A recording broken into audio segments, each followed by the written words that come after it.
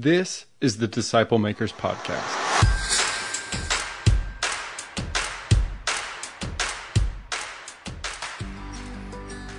The following audio comes from the National Disciple Making Forum by discipleship.org. The theme was Disciple Maker, and Tony Twist of TCM International Institute hosted a track called Disciple Making Theology Matters.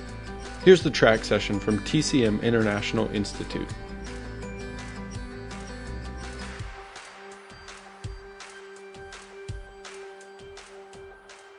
I want to adapt a story that I once heard Jim Collins tell, and you may recognize the name Jim Collins, who was well known 10 years or so ago for Good to Great.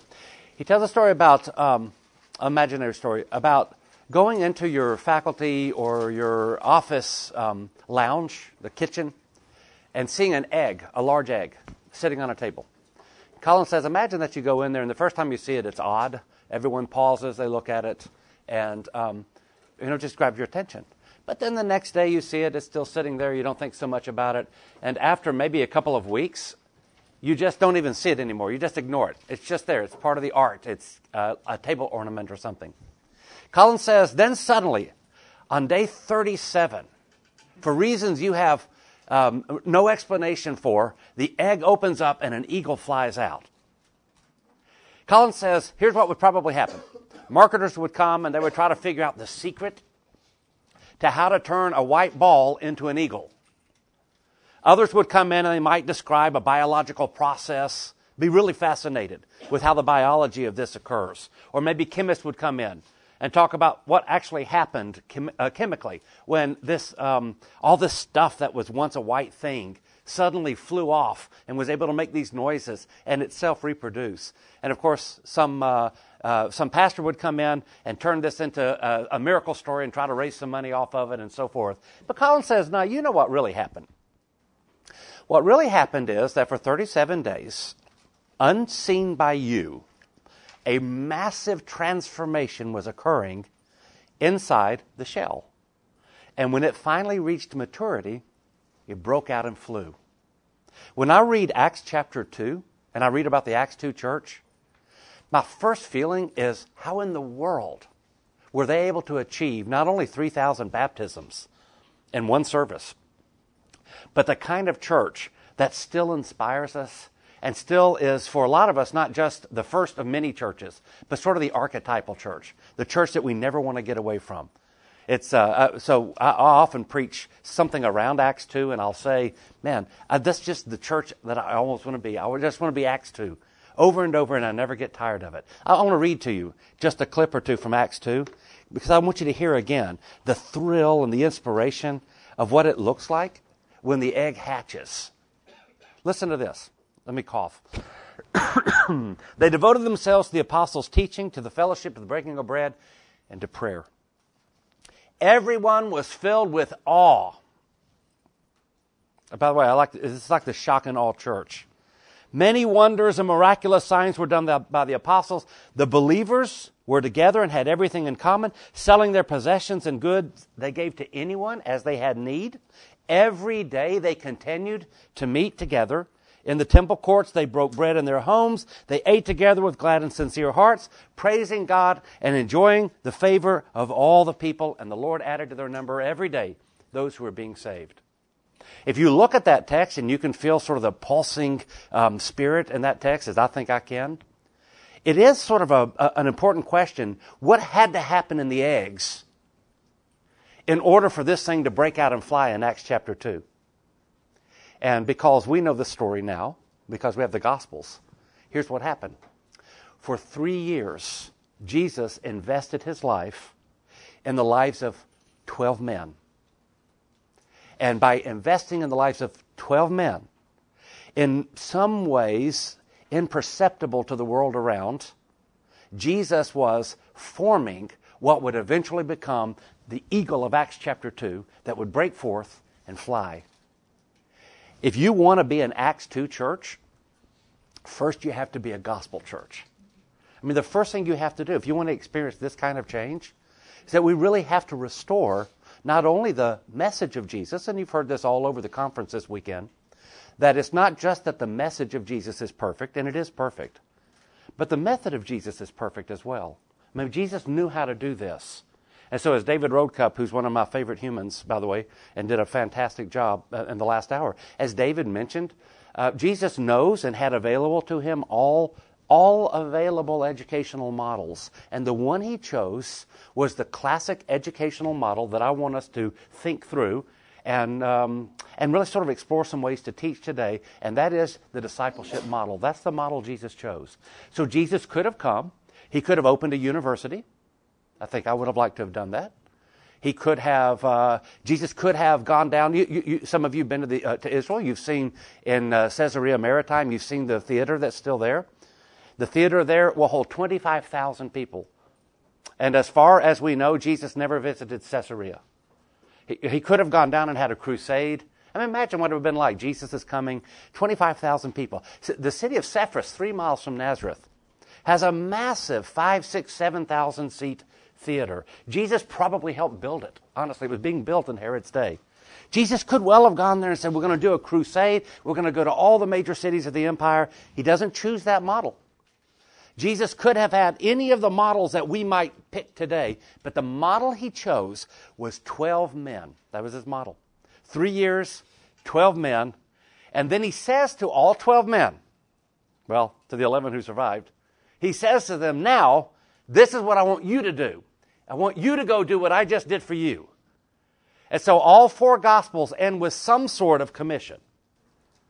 You have in Matthew 28 the classic, sort of the definitive text for most of us.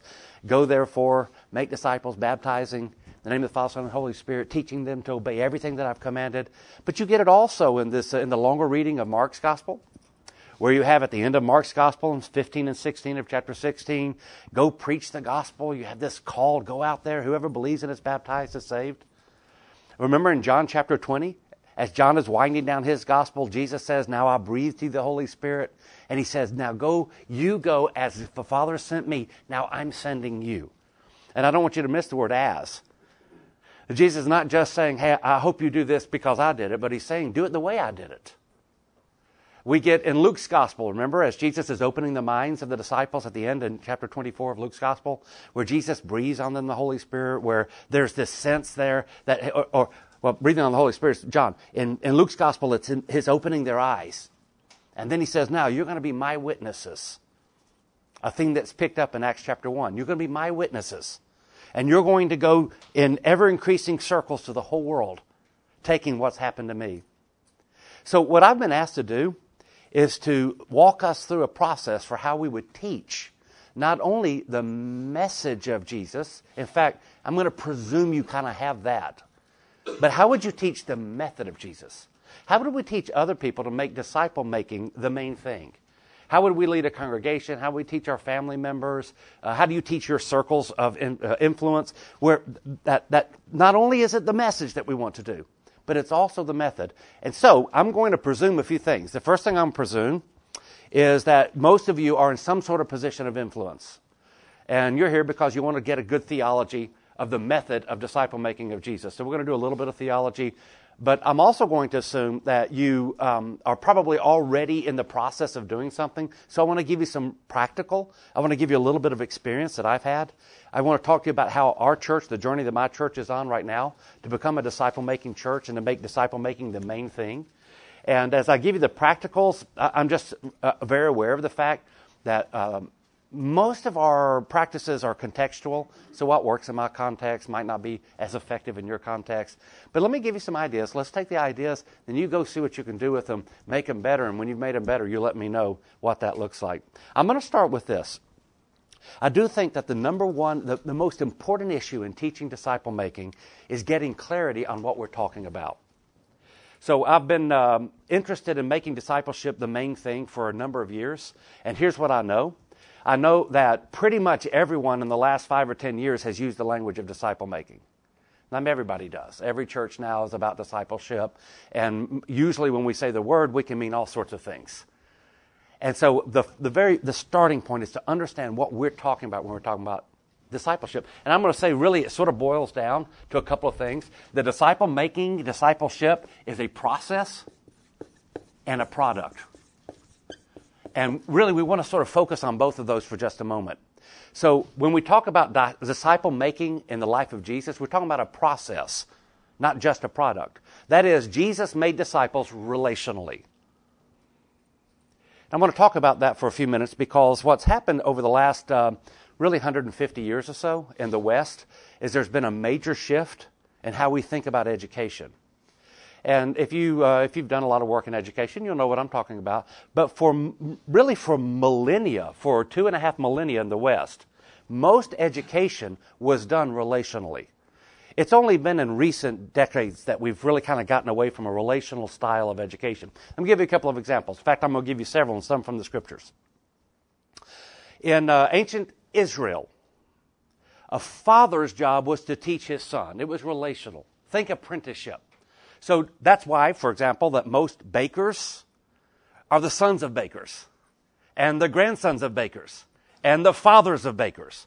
That typically speaking, education was done in the relational context of a father and a son, if you're male. If you're female, it was done in the context of a mother and a daughter. And so if you had a mother who had a certain set of gifts, the daughter would have that set of gifts. The granddaughter would. The great-grandparent also had that. So most of education way back there, it was just done relationally. In fact, if you can sort of just fancy enough to think back on even America 100 years ago, when we were much more rural, it was not uncommon for most guys to take up the professions of their fathers and most women to live like their mothers because you grew up watching Dad. He was the guy who led you. You grew up helping Mom out. And so for most of human history, education was done relationally. And in those contexts, to talk about disciple making wasn't a real imaginative strain for people. They already knew what you were talking about. That's all they ever did. So if you were a smithy, if you're a blacksmith, for example, if you're a blacksmith, you always had 2 or 3 apprentices. And what were they going to do? They're going to become blacksmiths. And they always had 2 or 3 apprentices. This goes back for millennia. This is the way it was done for millennia. So let me give you an example of this. When we think about rabbis, so by the time we get to the 2nd and 3rd century before Jesus, and the rabbinic traditions now have begun to develop, and the schools of the rabbis have begun to develop, don't think of a school of a rabbi as a classroom setting like this one. It really wasn't. By the time a student had really matured into the older teenage years, and I'm going to talk about it from a male perspective because most of the students were males in the rabbinic schools. In fact, as far as we know, all of them were. It was one rabbi who would have 4 or 5 students. And those 4 or 5 students would live with the rabbi, walk with the rabbi, eat with the rabbi. Everything the rabbi did, that's what they did. And so Paul learned from a rabbi, remember? He studied at the foot of Gamaliel. It doesn't mean that Paul was one of 100 classmates who might have met Gamaliel at one point or another. Paul most likely knew everything there was to know about Gamaliel. He knew what he sounded like when he coughed. He knew what he sounded like when he passed gas. He knew what he sounded like when he kissed his wife. He knew everything there was to know about Gamaliel. They just lived together. And ask yourself the question, what does that do for a young man or a young woman to have that kind of intense relationship with someone who is already down the road that you want to travel? And the answer is it's phenomenal what that does. When we get to Hellenistic education, think about Socrates for a moment. What does Socrates do? Socrates does not just open up a big school and he gives lectures and he hopes people come and they pay their way and then he grades them at the end and he might see them and he might not. Socrates gathers a group of young men and all they do is they spend life together. That's all they do. They go down, they sit in the stoa of, in fact, we know which stoa they sat in Athens. They would sit there, and Socrates would say, hey, look over there. And he'd start talking about this thing over here. And they would have a dialogue together. In fact, Socrates was so effective, you'll recall, he has to poison himself because the Athenians found him a great threat. And by the way, a lot of our schools really, they're not rich enough to threaten anybody. I mean, they're not intense enough. Socrates is forced to poison himself because he's changing these lives through this intensity. By the way, who was one of his leading students? Plato, right? And Plato does the same thing. And who is Plato's leading student but Aristotle, who founds a school? What is Aristotle's school's name? Do you remember? It was the school of the Peripatetics. What does that mean? It's a Greek word that means the guys who walk around. It's a fascinating term because this is what Aristotle does. He just has a group of guys So you remember the old Peanuts comic strip where there's who's the guy that has a cloud of dust following him everywhere? Pigpen. Thank you. Yeah. So Aristotle's just Pigpen. He walks around and he's got like 5 guys following him, and everything he says, they write it down. They commit it to memory because they want to be just like him. What I'm telling you is that's how education was done. That was just a standard way of doing education, through an apprentice or a discipling model. Now here comes Jesus, who uses the word disciple just many, many, many times. In the Gospels, according to my Olive Tree website, I looked it up in the New International Version, variations of the form disciple in the NIV, 1984 version, because that's the last time I bothered to check. Some version of the word disciple appears 297 times in the New Testament. 297 times. By the way, just as a nice little comparison, do you remember how many times the word Christian appears in the New Testament? 3 times. It appears 3 times. By the way, we're not to be ashamed of the word Christian. We should be proud of it. But it is fascinating to me that the preferred term for many of us is the term Christian, but the preferred term in Scripture is the word disciple. This is why I think it matters. It matters because when I use the word Christian, after 2,000 years, a lot of us, including myself, think of a practitioner of a certain kind of religion. That's what we think of. He's a Christian, and what we mean by that is, yeah, he's a practitioner of this religion. That's fine. I'm not against it. I'm for it. But how much richer is it to say he's an apprentice of Jesus? So what if we, instead of translating the word disciple, what if we just translated apprentice? And we just said, oh, this guy, David Roadcup. Again, I can't say enough about him. I love the man. He's probably a practitioner of a certain religion, right? I guess he is. But you can look at him and see this man is an apprentice of Jesus. Like he's learning how to be a human by just walking behind Jesus. And so what I want you to see is that if we're going to teach disciple making, we have to get clarity about what it means. And so one of the things we want to say is that there's a real process here that has to be articulated.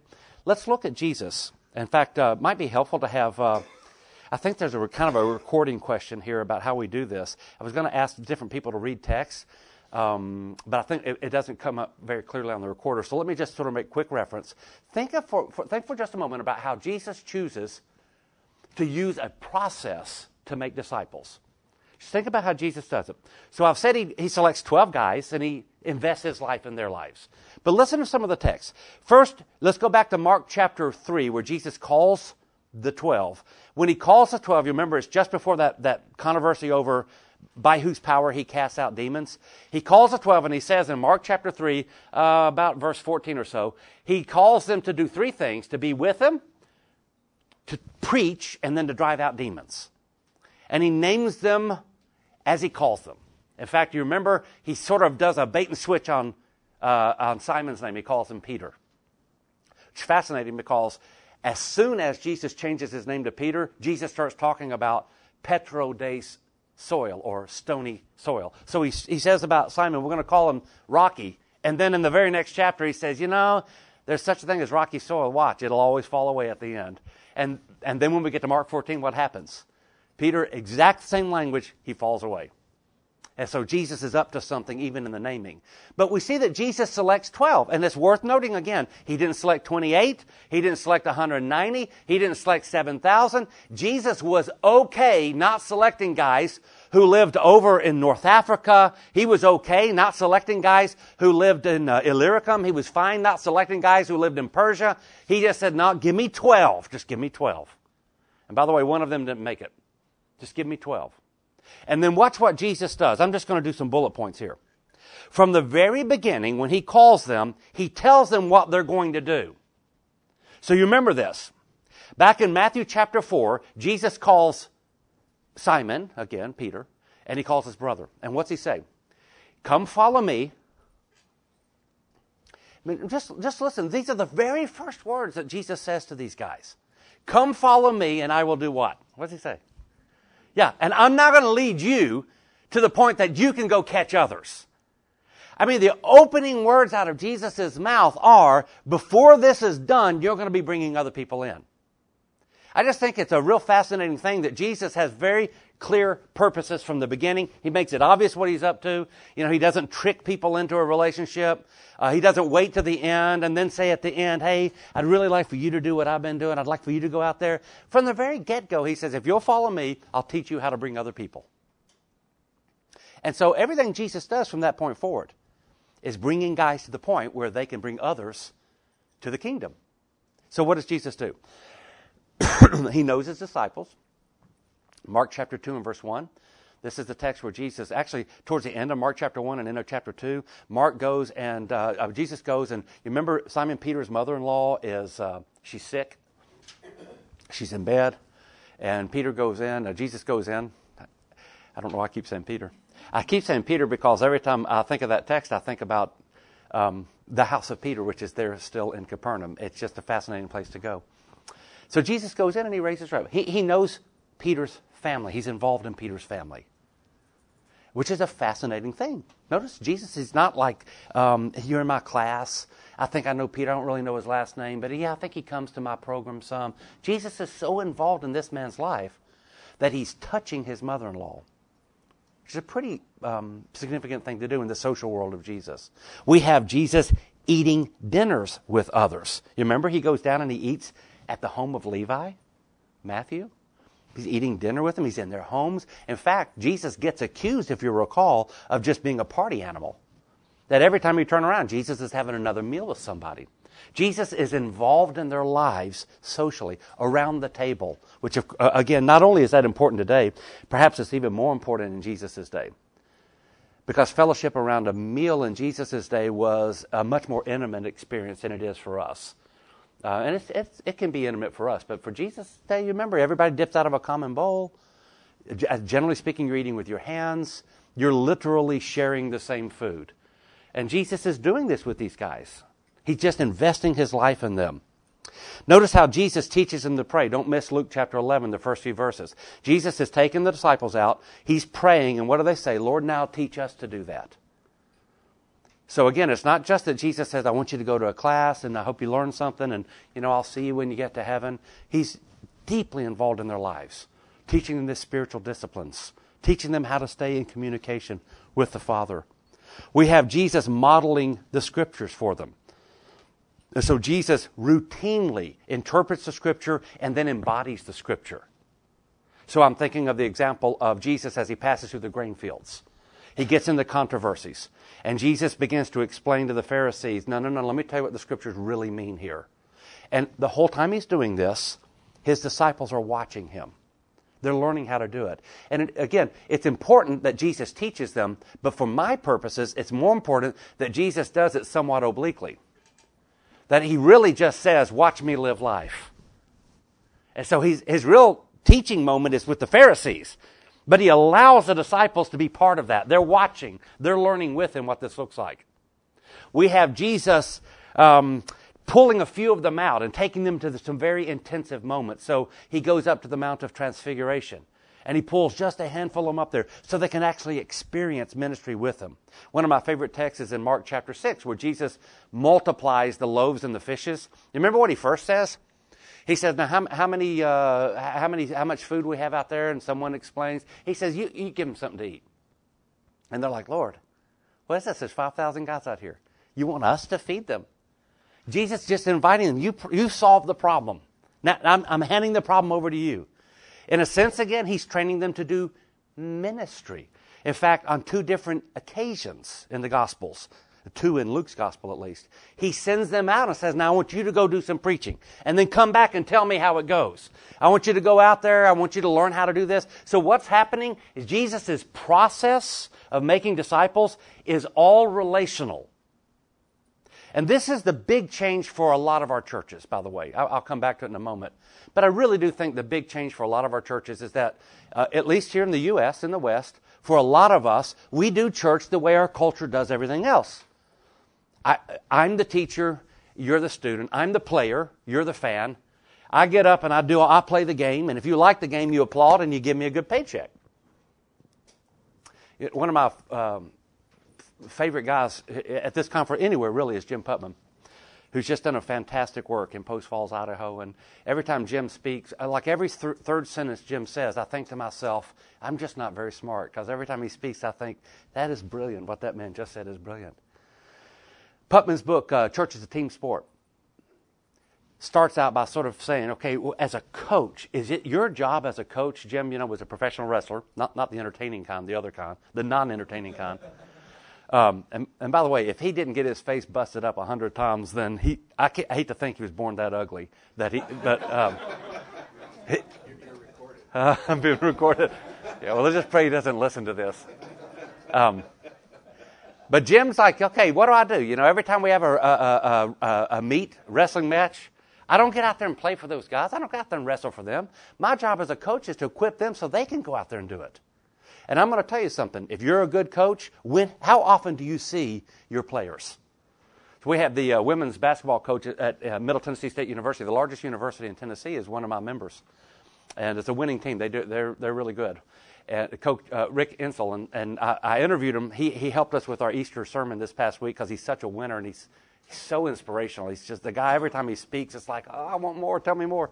So we recorded some stuff and played it. But I asked Coach Insel, I said, tell me what you do with your players.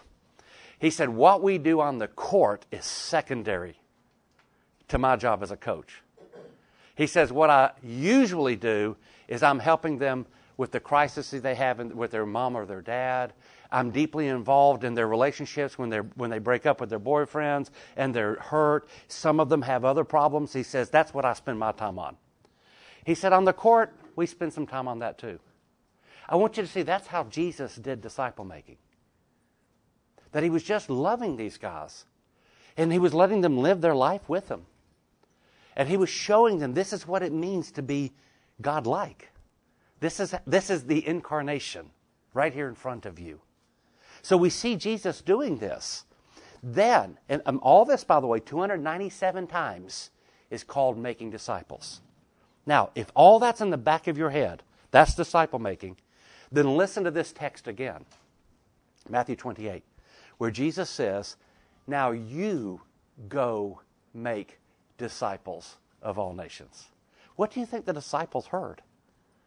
I mean, imagine the disciples said, okay, now it's our turn. Let's go up. We'll set up a whole lot of classes and get 440 people sitting out there. We'll have one guy play the game. The rest of us will watch. We'll make sure that we have all these programs. I mean, we'll have a program for every conceivable thing. They didn't think that way. If you want to know why the egg hatched and an eagle flew out, it's because for 37 days, in Collins' case, for 3 years in the Gospel's case, Jesus was pouring his life into their life. And when the egg cracked, the eagle flew.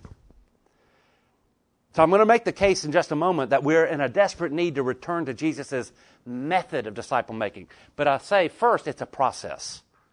And the process I want to encourage, I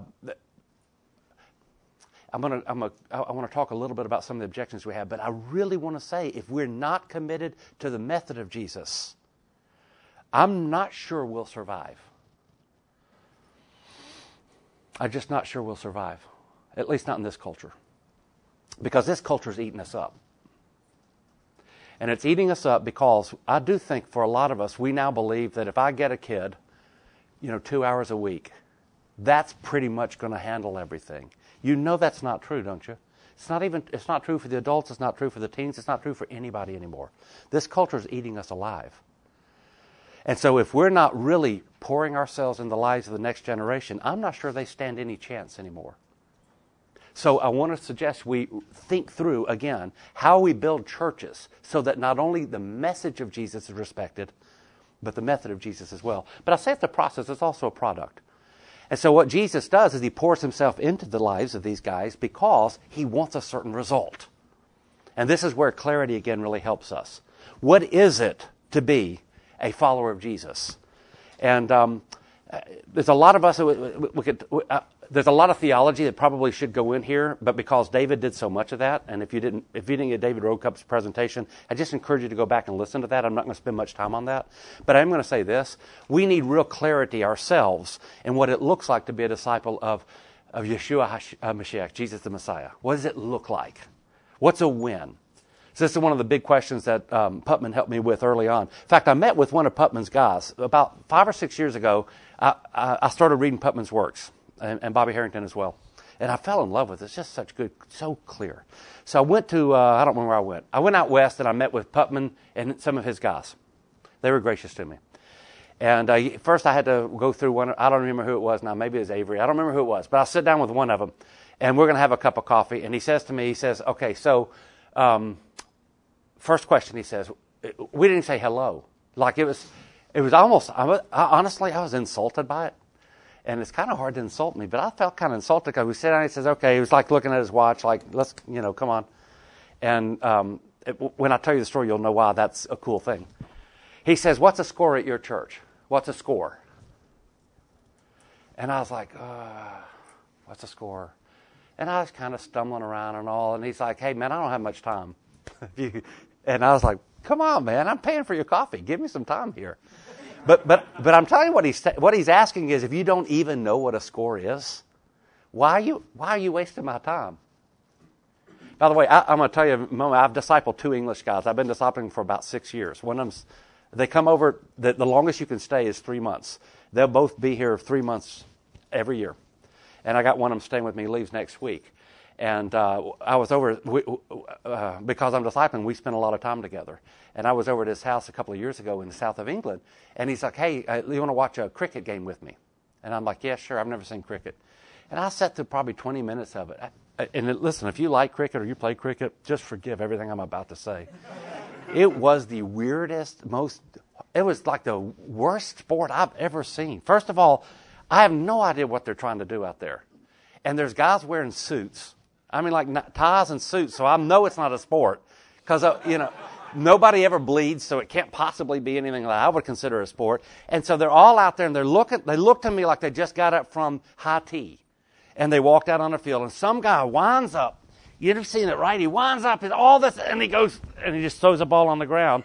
And the audience, the audience who's all wearing neckties go like this. And it goes for 3 days. And it's like, what are they doing out there? And I'm asking this guy to explain this sport to me. I've never figured it out. But I do know why I didn't like it. Because I didn't know what a score was. I had no idea what they were doing. So when one of Putman's guys asked me, what's the score at your church? And I'm stumbling around, he's saying the same thing. So what are the scores that we normally think of? We think attendance. Attendance is a big one for your church. Everybody asks it. Now we know. Most of us are polite enough not to ask that question, but we're going to find the answer to it one way or the other. So, like I'll say, I know if I met you and you're a pastor at a church, I'm not going to say how many go to your church because I know that I'm not supposed to say that anymore. But I might say something like, how many elders do you have? And now I'm going to do the math. Okay, you probably got, so that's the score for a lot of us. We have a scoreboard. Maybe it has to do with like our building. I don't know, whatever your score is. Putman says, as he starts his book, when I figured out what a score is, it's when people trust and follow Jesus, when their lives are changed and they're fully committed to Jesus. That's a score for us. So I'm sitting there with this guy. That's his first thing is, what's a score? And I can't answer. And I can see he's looking at his watch. He's about to get up. Then his second question to me, he says, now tell me before we go get any further. We're like only 2 minutes into our time together. I thought I bought an hour with that cup of coffee. Because it's like a $4 cup. So he said, 2 minutes into it, he says to me, now who are you personally discipling? And I said, well, right now, nobody. And he says, hey, dude, I'm out of here. And he stands up and starts walking off. And honestly, it's like, I've got a soul. Be nice to me. Don't do this. And I physically got up and ran and chased him down and grabbed him and said, come back and talk to me. He said, look, if you're not serious about doing this, don't waste my time. I said, I am serious, but I have no idea what I'm doing. And then, by the way, we had a fantastic conversation, and you think I ever forgot it? I never forgot it. So I'm not recommending you walk out on people if they don't get what you're saying, but they won't forget it if you do. It's a memorable way to do it. So what he's asking the question, this is a question that really has to be answered, is what's it going to look like when you win? What does it look like when somebody's a disciple? So if you know Putman's work, they use Matthew 4:19 as their text. A disciple is someone who has been called by Jesus, has joined Jesus, is being transformed by Jesus, and then is on Jesus' mission. Come follow me, and I will make you a fisher of men. Bobby Harrington has published books in which Bobby says, if you're looking for sort of the shortest, quickest answer to what a disciple is, Bobby says it's someone who trusts and follows Jesus. Someone who trusts and follows Jesus. You figure that out. The theology's out there. The biblical text is there. Figure it out. But I'm going to say this. If we don't have a real clear image of what it looks like to be Jesus, then it's likely we're not going to be able to teach people how to be disciples. So you get that, right? I would say this, and this is just kind of count this as preventative medicine here. Don't stop. Don't stop at the Jesus of the crucifixion. Don't stop there. Because after that, he was raised from the dead, and now he sits on the right hand of the throne of God, and now he's Lord. And so don't be tempted to think that Jesus, his only thing was this earthly ministry of doing nice things for people and making sure that people had a good meal and so forth. Don't stop there. Because it's really tempting for us to reduce the work of Jesus to mere social justice. I'm for social justice, but not mere social justice. That Jesus is now still doing something. And it's called serving as Lord and Master of the universe. He's still doing something. And so we're following that Jesus too. We follow the pre-existent Jesus, the one who became incarnate. We follow the one who lived here on earth. And now we follow the one who has been crowned King of Kings and Lord of Lords. Not just one of those three, but all of it. So we get clarity on the process. We get clarity on the product. Let me just say that I've talked about process. Let me just say this is not new. I was at an event the other night, and I was asked the question. I was on a little panel. We were asked the question: is disciple making a fad? Is it a fad? And the answer I tried to give, I'll say this, but I'm going to give you another perspective in just a moment, is no. The language might be faddish. It might be a trend. I think our commitment to it might be faddish. By the way, I think you'd be okay with my quoting him, but Putman was also there. And his answer was, yeah, it's a fad. He said it's a total fad. And he says, let me tell you when it'll stop.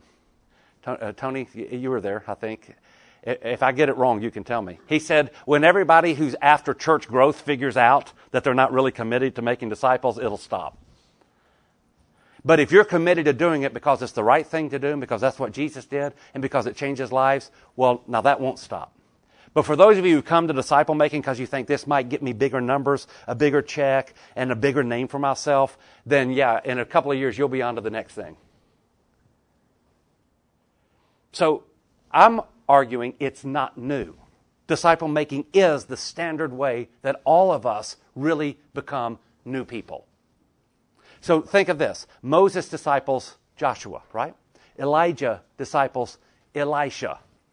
We have, in the New Testament, Jesus discipling Peter, Paul discipling Titus and Timothy. You remember Peter says in 1 Peter about Mark, he's my son. Peter disciples Mark. Think about this.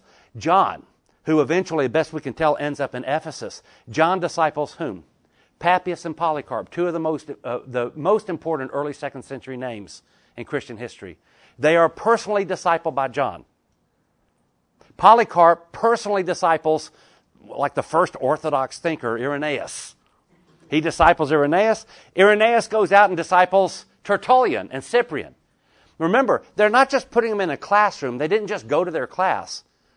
They invested in their lives and changed their lives. This is just standard how it's done. So if I'm going to teach disciple making, I'm going to get clarity that we're talking about a process that is relational. And you've heard it described 100 ways already this week. But it's life on life if you want to. It's relational. And by relational we mean not programmatic, not really programmatic. Programs can help you do this. But in the end, if all you have is a program, you just swapped out one thing for something else. So I think one of the warnings that I have for you, if you're transitioning a church, which I'm in the process of doing, is don't switch out your your other program, your small group program for a disciple making program if it's just another program. Your small group program is probably just as good as your disciple making program is going to be, and you won't make anybody mad if you just leave it right there. But if you change that one program for another, it's probably not going to be any more effective, and now you got a bunch of mad people. So if all you're looking for is I'm going to get a new program because that's what they're doing on Sun Life, I want to do what they do now, or I want to do what Bonhoeffer Project does. If that's all you're looking for, you're probably better off just doing what you're doing, seriously. Because I will say this, we're in the process of transitioning a church. We're a good-sized church, not far down the road from here, 50 miles away, 40 or whatever. And so far, God's been good to us. We've not had a lot of fist fights over the transitions we're going through. We've not lost many people. We don't. I've got an elder and another staff member sitting right over here. It's been kind of peaceful for us. But I do know this: if we move too quickly, then instead of getting disciples, we just see who really wasn't a disciple because the fist fights break out. So ask yourself the question: what really am I trying to teach? If I'm just trying to teach another program, just keep the program you have. But if you're really trying to teach people how to get into the lives of someone else and change them to look like Jesus, there's a good chance you don't even need a program for that. This is one of the coolest things. If you're working for a church that's program-based, or it's a kind of an attractional model, or if you're working for a ministry, so you're a youth pastor, a youth minister, and you're working and you inherited a model, and you got the same sense that I have that the model we have is not going to carry us much further. If you have that, and then you're worried, I don't know if I can convince my board, I'm not sure I can convince my senior pastor, I don't know if I can convince my elders to make these changes. The good news is you probably don't have to. Like, even if you're in a real stodgy, strict, kind of sectarian type environment, most of them are okay if you pick 3 or 4 people and just start discipling them. You don't have to ask anybody. No, most leadership teams aren't going to care. They're not going to say, hey, wait a minute, you can't do that. I mean, if they stop that, you're just going to have to leave that church probably. I mean, really, that's a really sick, dysfunctional church. So if you're leading a smaller church or even a larger church and you just say to yourself, all right, I want to do this, but I don't know how to change my whole church. You know where you start? Find 3 or 4 or 6, whatever your number is. I do think there's kind of a size limit. Jesus picks 12. I usually like 3 or 4. And just start doing it. I mean, you can do it without anybody's permission. God gave you permission already. Jesus does it, you can do it. You don't have to have a program for that. You don't even have to preach on it. You don't have to teach on it. Just start doing it. And honestly, as you start to do it, you start to see lives around you being changed. And you know what people will ask you? They'll say, wow, I would like to be part of that. I got a guy right now. In fact, this happens pretty often. I got a guy right now banging on the door of my life saying, will you disciple me? Because he's been hanging out with some other guys I've been discipling. Will you disciple me? And I said, right now I'm maxed out. But I feel bad saying that. I'm going to try to figure something out. But it's not because I got him and preached a sermon that was so convicting that he came down on his knees, through cut glass, begging me, please take me on. It's because he sees how cool it is. He sees lives being changed. I didn't ask anybody's permission. Again, with some of the leaders that are sitting here, they probably don't even know who I'm discipling right now. Ray might, because we've talked a whole lot about this. You can just start doing it. So I am suggesting this. Get clarity in your head about the process and the product. And the product is, again, I'm going to just summarize what David Rokup said. The product is looking like Jesus, right?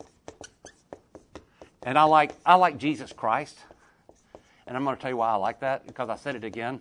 I want to make sure that we don't reduce Jesus to 3 years. I just want to always make sure we don't do that. That we realize that Jesus is the eternal Son of God. Remember what Paul says in Romans chapter 9? He is God.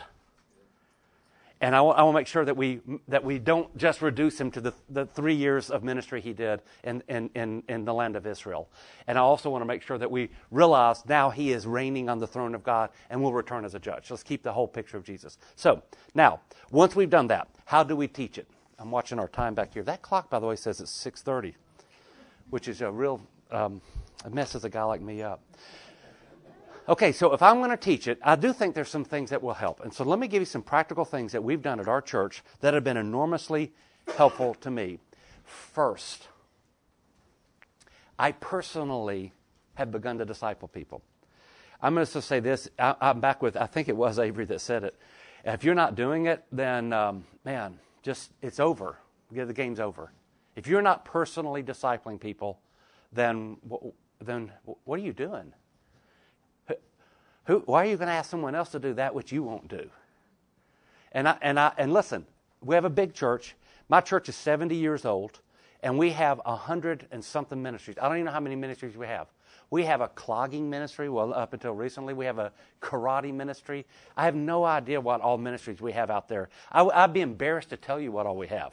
And every single one of them thinks that if I don't come, I'm not a good preacher. I'm a bad person. If I don't come to their parties and their committee meetings, I can't, if I work 70 hours, I'm not making this up, it's a short week for me.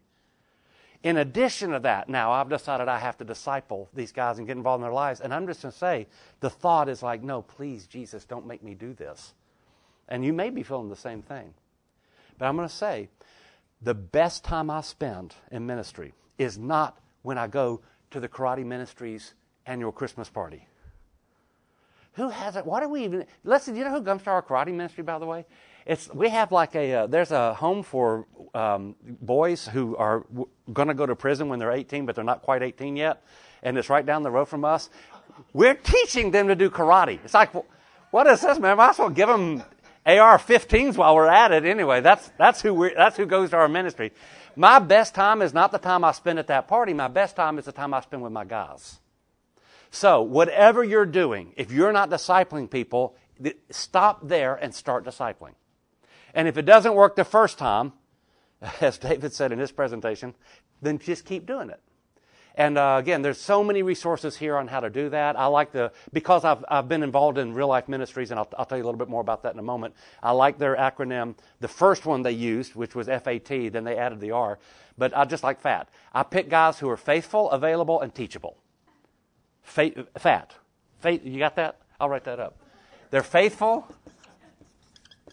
they're available, and they're teachable. There you go. FAT. Let me tell you why that matters.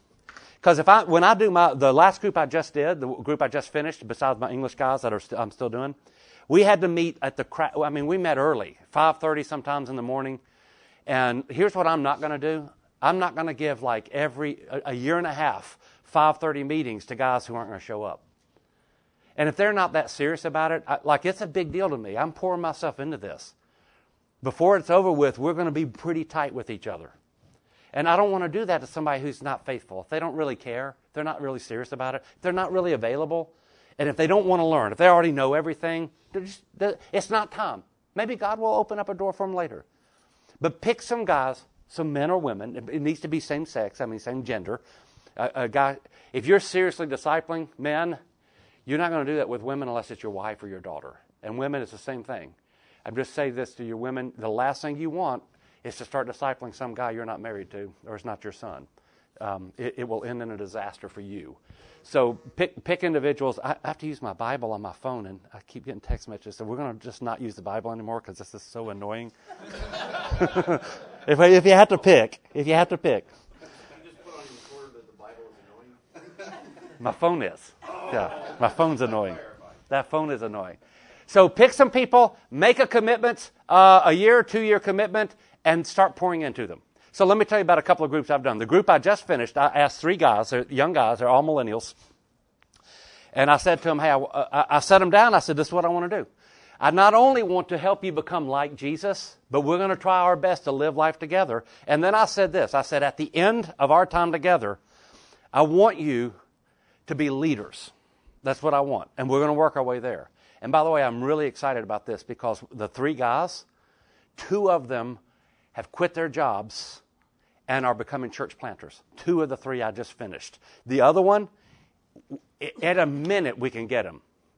But his wife's pregnant. She's about to have a baby. They're just not ready quite yet. But spiritually, these guys they're on fire. And I've watched one of them, my favorite one. Well, I shouldn't say my favorite. But my favorite one from the standpoint of where he was to where he is. Let's put it that way, because they may listen to this, but it's Russell. So Russell Rigsby. Russell Rigsby tells me a story, and I'm recording it, and Russell, you just have to forgive me for telling this story. Russell's a pagan. He was a total pagan. And he's telling me all these things about, just a few years ago he was a pagan.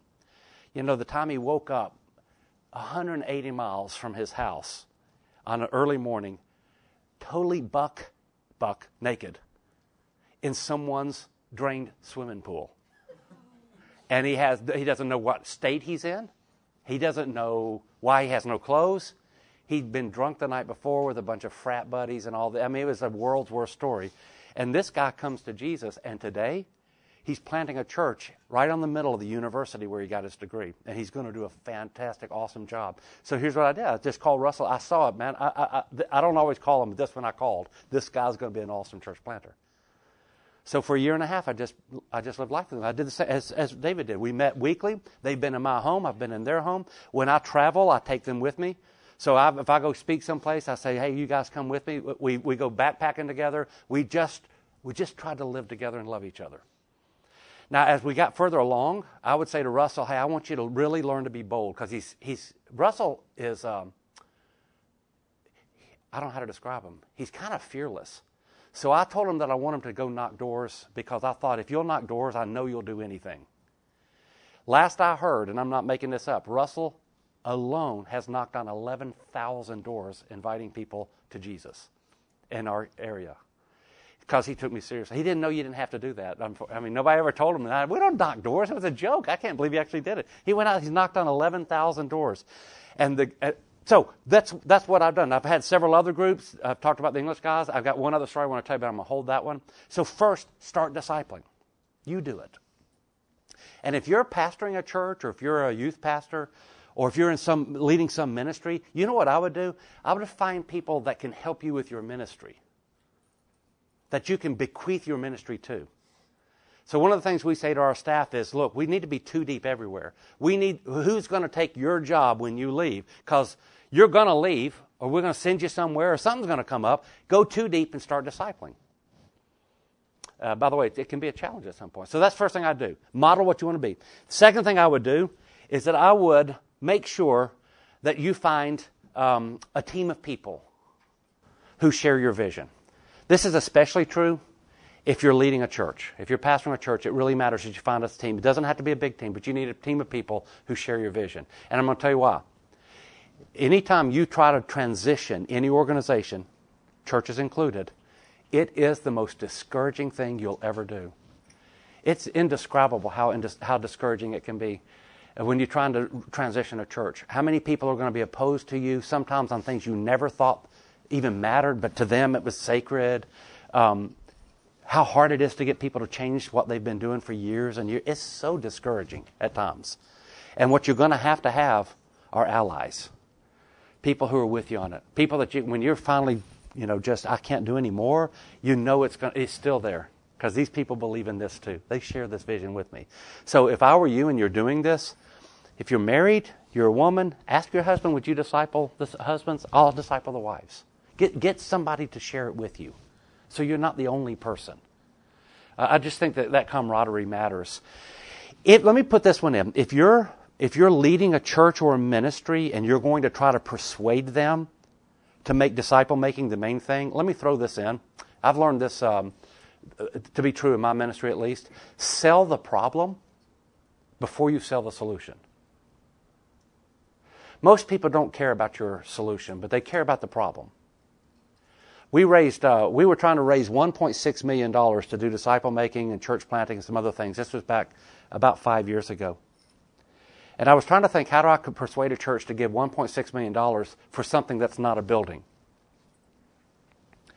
And the more I thought about it, the more I thought, I'm not going to sell disciple making and church planting. I'm going to sell what's going wrong in the world today.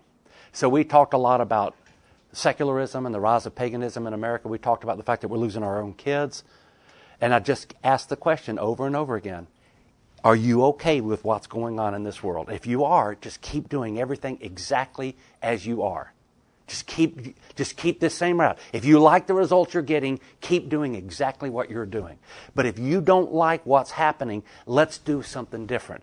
And by the time we had whetted the appetite that we're not okay with what's going on around us, when we had our big fundraiser, we were trying to raise $1.6 million.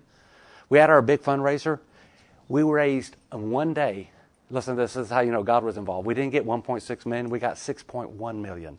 Not a single one of us saw it coming. I had no idea that kind of money was coming in. People gave wedding rings, more than one, Families gave their wedding rings. People sold properties. We had folks who were given 10% of their income from now to when Jesus comes back just to this. It was. We had one young man who was 16, came from a kind of a poor family. He had spent his whole childhood raising money to buy his first car. Instead, he gives the money to make disciples in church planting. It was so crazy. But the reason they did it is not because I came in with this really cool program. Hey, now we're going to do this. The reason they did it is because we agreed that the problem matters and we have to do something. So sell the problem. Start by selling the problem. Most people don't care about your solution, but they do care about your problem. So I want to keep going. Whenever you get serious about this, get a coach. You can either spend 10 years making 100 mistakes and then get to a good workable plan, or you can just get somebody to get you there in 1 year and tell you all the mistakes you don't want to make. So when we really got serious about disciple making, this is how I developed my relationship with Bobby. I hired Bobby Harrington. We hired him. Our church hired him as a coach for 18 months. And Bobby worked behind the scenes. I'm not even sure. I'm pretty sure that my church has no idea how much Bobby Harrington changed who we are. But that was one of the smartest things we ever did. And in hindsight, we didn't pay him that much, but he was worth a whole lot more than what we paid him. Because he's been down the road, he was able to come in, he helped us evaluate our systems. The first thing Bobby did, by the way, was he said, all right, I'm going to disciple you, David. So Bobby discipled me for 18 months. And as he discipled me, it just changed everything for me. I got it, having him disciple me. I mean, he's one of my heroes if you haven't been able to figure that out. But just having a coach is just a shortcut. I mean, it cuts the time by 4/5. It's such a good shortcut. Next, I should be listing this. I should have written them down. Get in a network. You know, now there are so many networks available. TCM has courses. I've been talking to Dr. Twist about, so they have programs now where they can help. They're working here in the U.S. You might associate them with Vienna, but they work here in the U.S. as well. They're offering certificates and degree programs in disciple making. Join a network. Get involved in people who do this. Find a tribe of people who are like us. Because, you know, knowledge is generally social. We learn by being with people who are like us. We learn by people who are sharing our values. So get in a network. You can walk down the halls here and you can find 15 networks before you get to the end of a hall. So it's not like it's going to be hard to find. I was in one of the network, in a relational discipleship network, which is one of Putman's organizations. That's why I know so much about them. When we got ready to plant a church, we hired Passion for Planting to come out. Because we thought, okay, we don't know how to plant a church. We'd never planted a church in our life. We had no idea how to do it. We thought, okay, we can do like 6 of them, fail, hurt a whole lot of people, or we can just pay the guys who already know how to do it to come down. By the way, they gave us a 500-point checklist. Is that right? Was it 5? It's 500-point checklist. I can't. Like, it's a 60-page checklist of things you have to do. And we're like, oh, my goodness. Let me tell you, the first day we launched the church, we had 434 people. They not only now are running like 300-ish, they've planted their church. And that was only 3 years ago. So by just finding some guys who know what they're doing, can we get with you? Will you help us do this? And by the way, they didn't charge us nothing. It was just like the cheapest thing. It's the cheapest money we ever spent to save so many people's lives. So get in a network. Get with some people who know what they're doing. I would say this, whatever you do, if you can make it reproducible, that's my next point, make it easy and reproducible. So the more complicated you make something, the more elite it becomes. Which is why, evidently, I'll never play cricket, because it's only for elite people who wear suits. Here's the thing. Make it easy. It ought to be easy. So when your members ask, now, what are you talking about? Here's an answer. Find 3 guys and lead them to Jesus for the next year and a half. It's easy. Just do it. Easy. One of the things that we did, we developed a tool. It's a bookmark. And it's one of those tools where anybody can sit down with anybody. Lost people, pagans can sit down, use this bookmark, and lead somebody to Jesus. Because we wanted something so easy that anybody could just start doing it. By the way, it's called Discovery Bible Study. If you go on our website at North Boulevard, you can get all of them for free. We'll send them to you if you want them. I should give you a contact. Oh, here we go. Yeah, Ray's got one with us. So actually, I'll just leave this up here. So we put these out every 4 or 5 weeks, different ones, and have a huge stack of them. It's not like magic. It's just It's just easy. You and 3 people can sit down and do this with no preparation whatsoever. All you have to do is have a Bible and you have to be able to read. If you can do that, we've had lost people lead other people to Jesus using this tool. Literally. They sit down, they're going through the Bible, teaching someone else the Bible. They're not even saved. And the guy says, yeah, I think I want to be baptized. We've literally had to baptize the guy who was getting ready to baptize the other guy so that he'd be baptized when he baptized them. I mean, it's really sweet because it's just what we wanted to do. This tool is not magic. By the way, we took the tool from Jerry Trousdale, who is one of the senior leaders of City Team. They will baptize. We got a team right now in Sierra Leone with them from our church. They will baptize 10,000 people this year using this tool. Most of them, at least 50% of them, are Muslims. They'll baptize 100 imams this year in North Africa using this tool. So we just said, let's find something easy, reproducible. I'll just leave it up here. Can we leave that? Okay. And, model what you want. Build a team of like-minded people. Get a coach. Join a network. Make it easy and reproducible. I've got several others, but let me just, I'm about to run out of time. Let me throw a few other things in. I'm going to start wrapping it up. Let me say this. Allow some time for change to occur. You know, Jim Collins, back to Good to Great, the business guy. Jim Collins says it takes 7 years to affect a real change in an organization. We said we'll give ourselves 10. When we started making disciple making the main thing, we set some benchmarks. We've passed all of our benchmarks. We're not happy. I mean, we're happy that we passed those. We'd like to do more. But we understand that it takes some time. Be okay with that. Just be okay. Give yourself 7 years. Be generous to yourself. Give yourself 10 years. I am going to say this. If you pastor a church and you're going to try to make this transition, I think it's unethical for you to do it if you won't make a commitment to stay at that church through the change.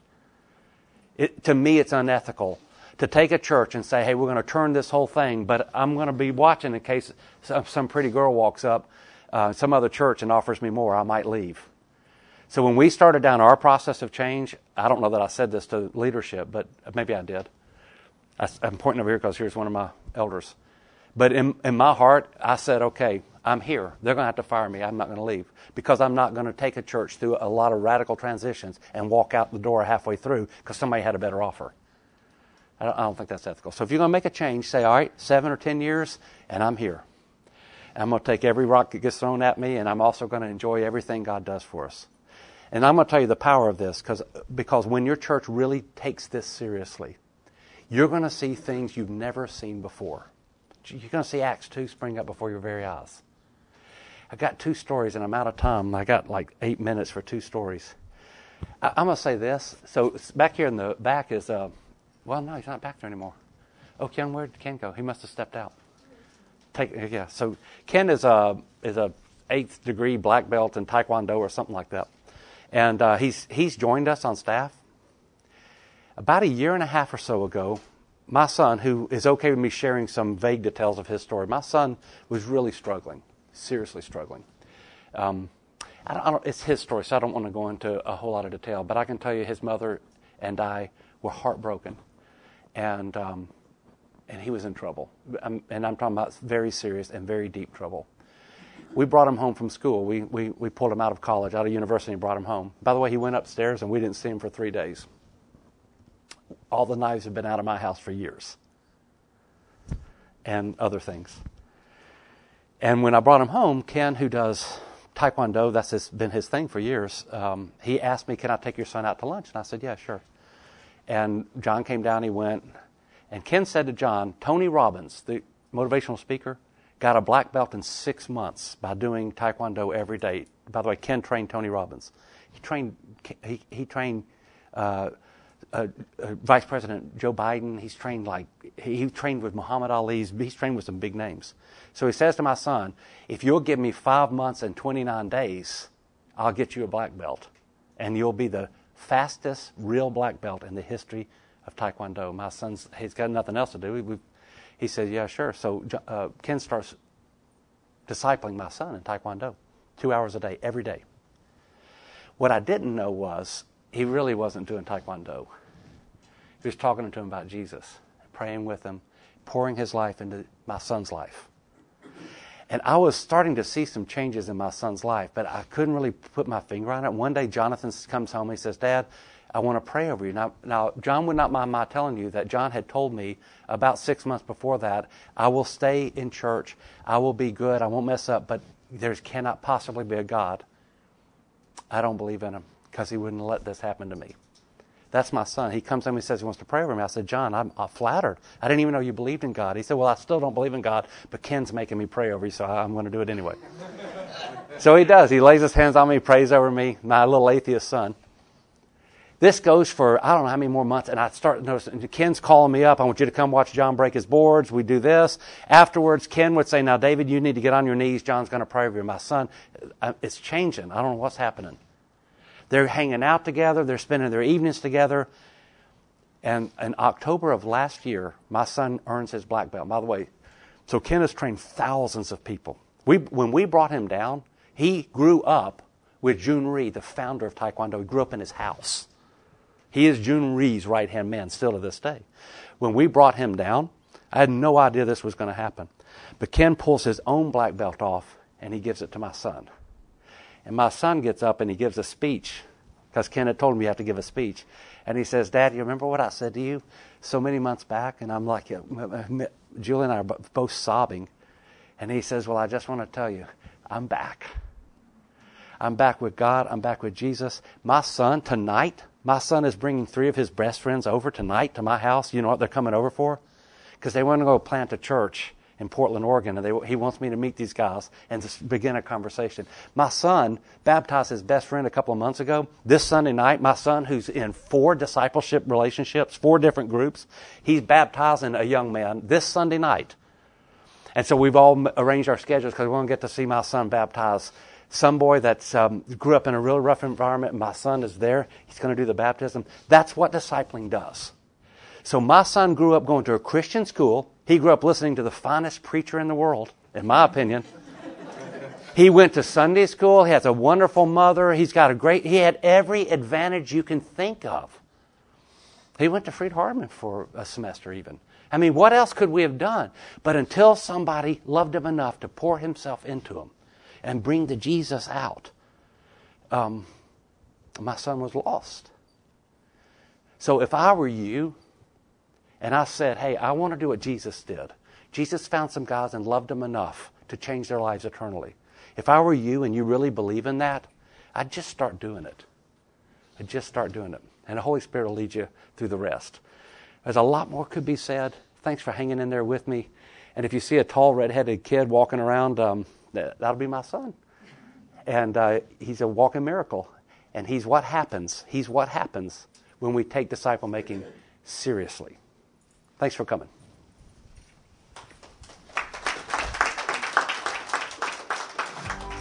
You've been listening to the Disciple Makers podcast.